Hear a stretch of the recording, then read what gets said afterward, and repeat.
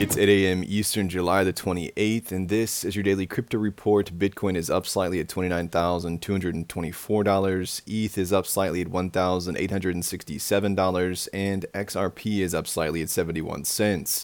What works so well that it's basically magic? Bitcoin mining, USDT in the top 3. What about selling with Shopify?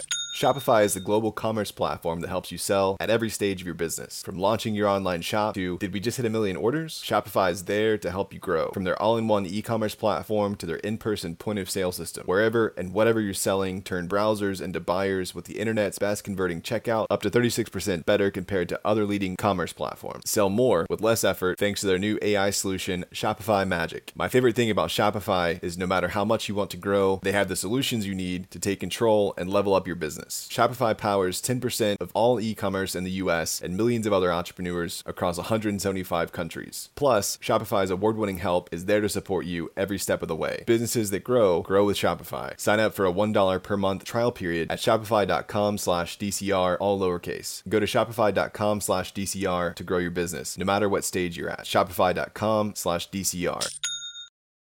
Well, French data protection regulator CNIL is investigating Worldcoin, the crypto project from Sam Altman, for questionable practices related to the biometric data collection. Worldcoin's method of scanning retinas to prevent double claiming of crypto rewards has raised concerns about the legality and preservation of biometric data. The investigation is supported by Bavarian privacy regulators who have primary responsibility under EU law. Worldcoin claims to comply with GDPR and assesses local regulations for compliance, but this is just another hurdle they're facing from regulators. Well, the U.S. Senate passed the 2024 National Defense Authorization Act, which includes a provision aimed at regulating financial institutions involved in crypto trading. The amendment targets crypto mixers and anonymity-enhancing crypto and assets to combat illicit finance in the crypto industry. The amendment was brought forward by a bipartisan group of senators and is considered one of the most significant congressional actions taken regarding crypto assets. It requires the Secretary of the Treasury to establish examination standards for crypto assets to assess risks and ensure compliance with money laundering and sanctions. The bill will now be negotiated between both chambers for a final version. Well, Crypto.com has successfully registered with the Central Bank of the Netherlands to offer crypto services just a month after Binance failed to secure registration and had to leave the country. The approval comes after a comprehensive review of Crypto.com's business and compliance, aligning with the Netherlands regulations. Crypto.com CEO emphasized their commitment to collaborating with regulators and achieving compliance. The Central Bank of the Netherlands denies registration to crypto applicants if required information is missing or submitted incorrectly, or if policymakers are deemed unfit or improper.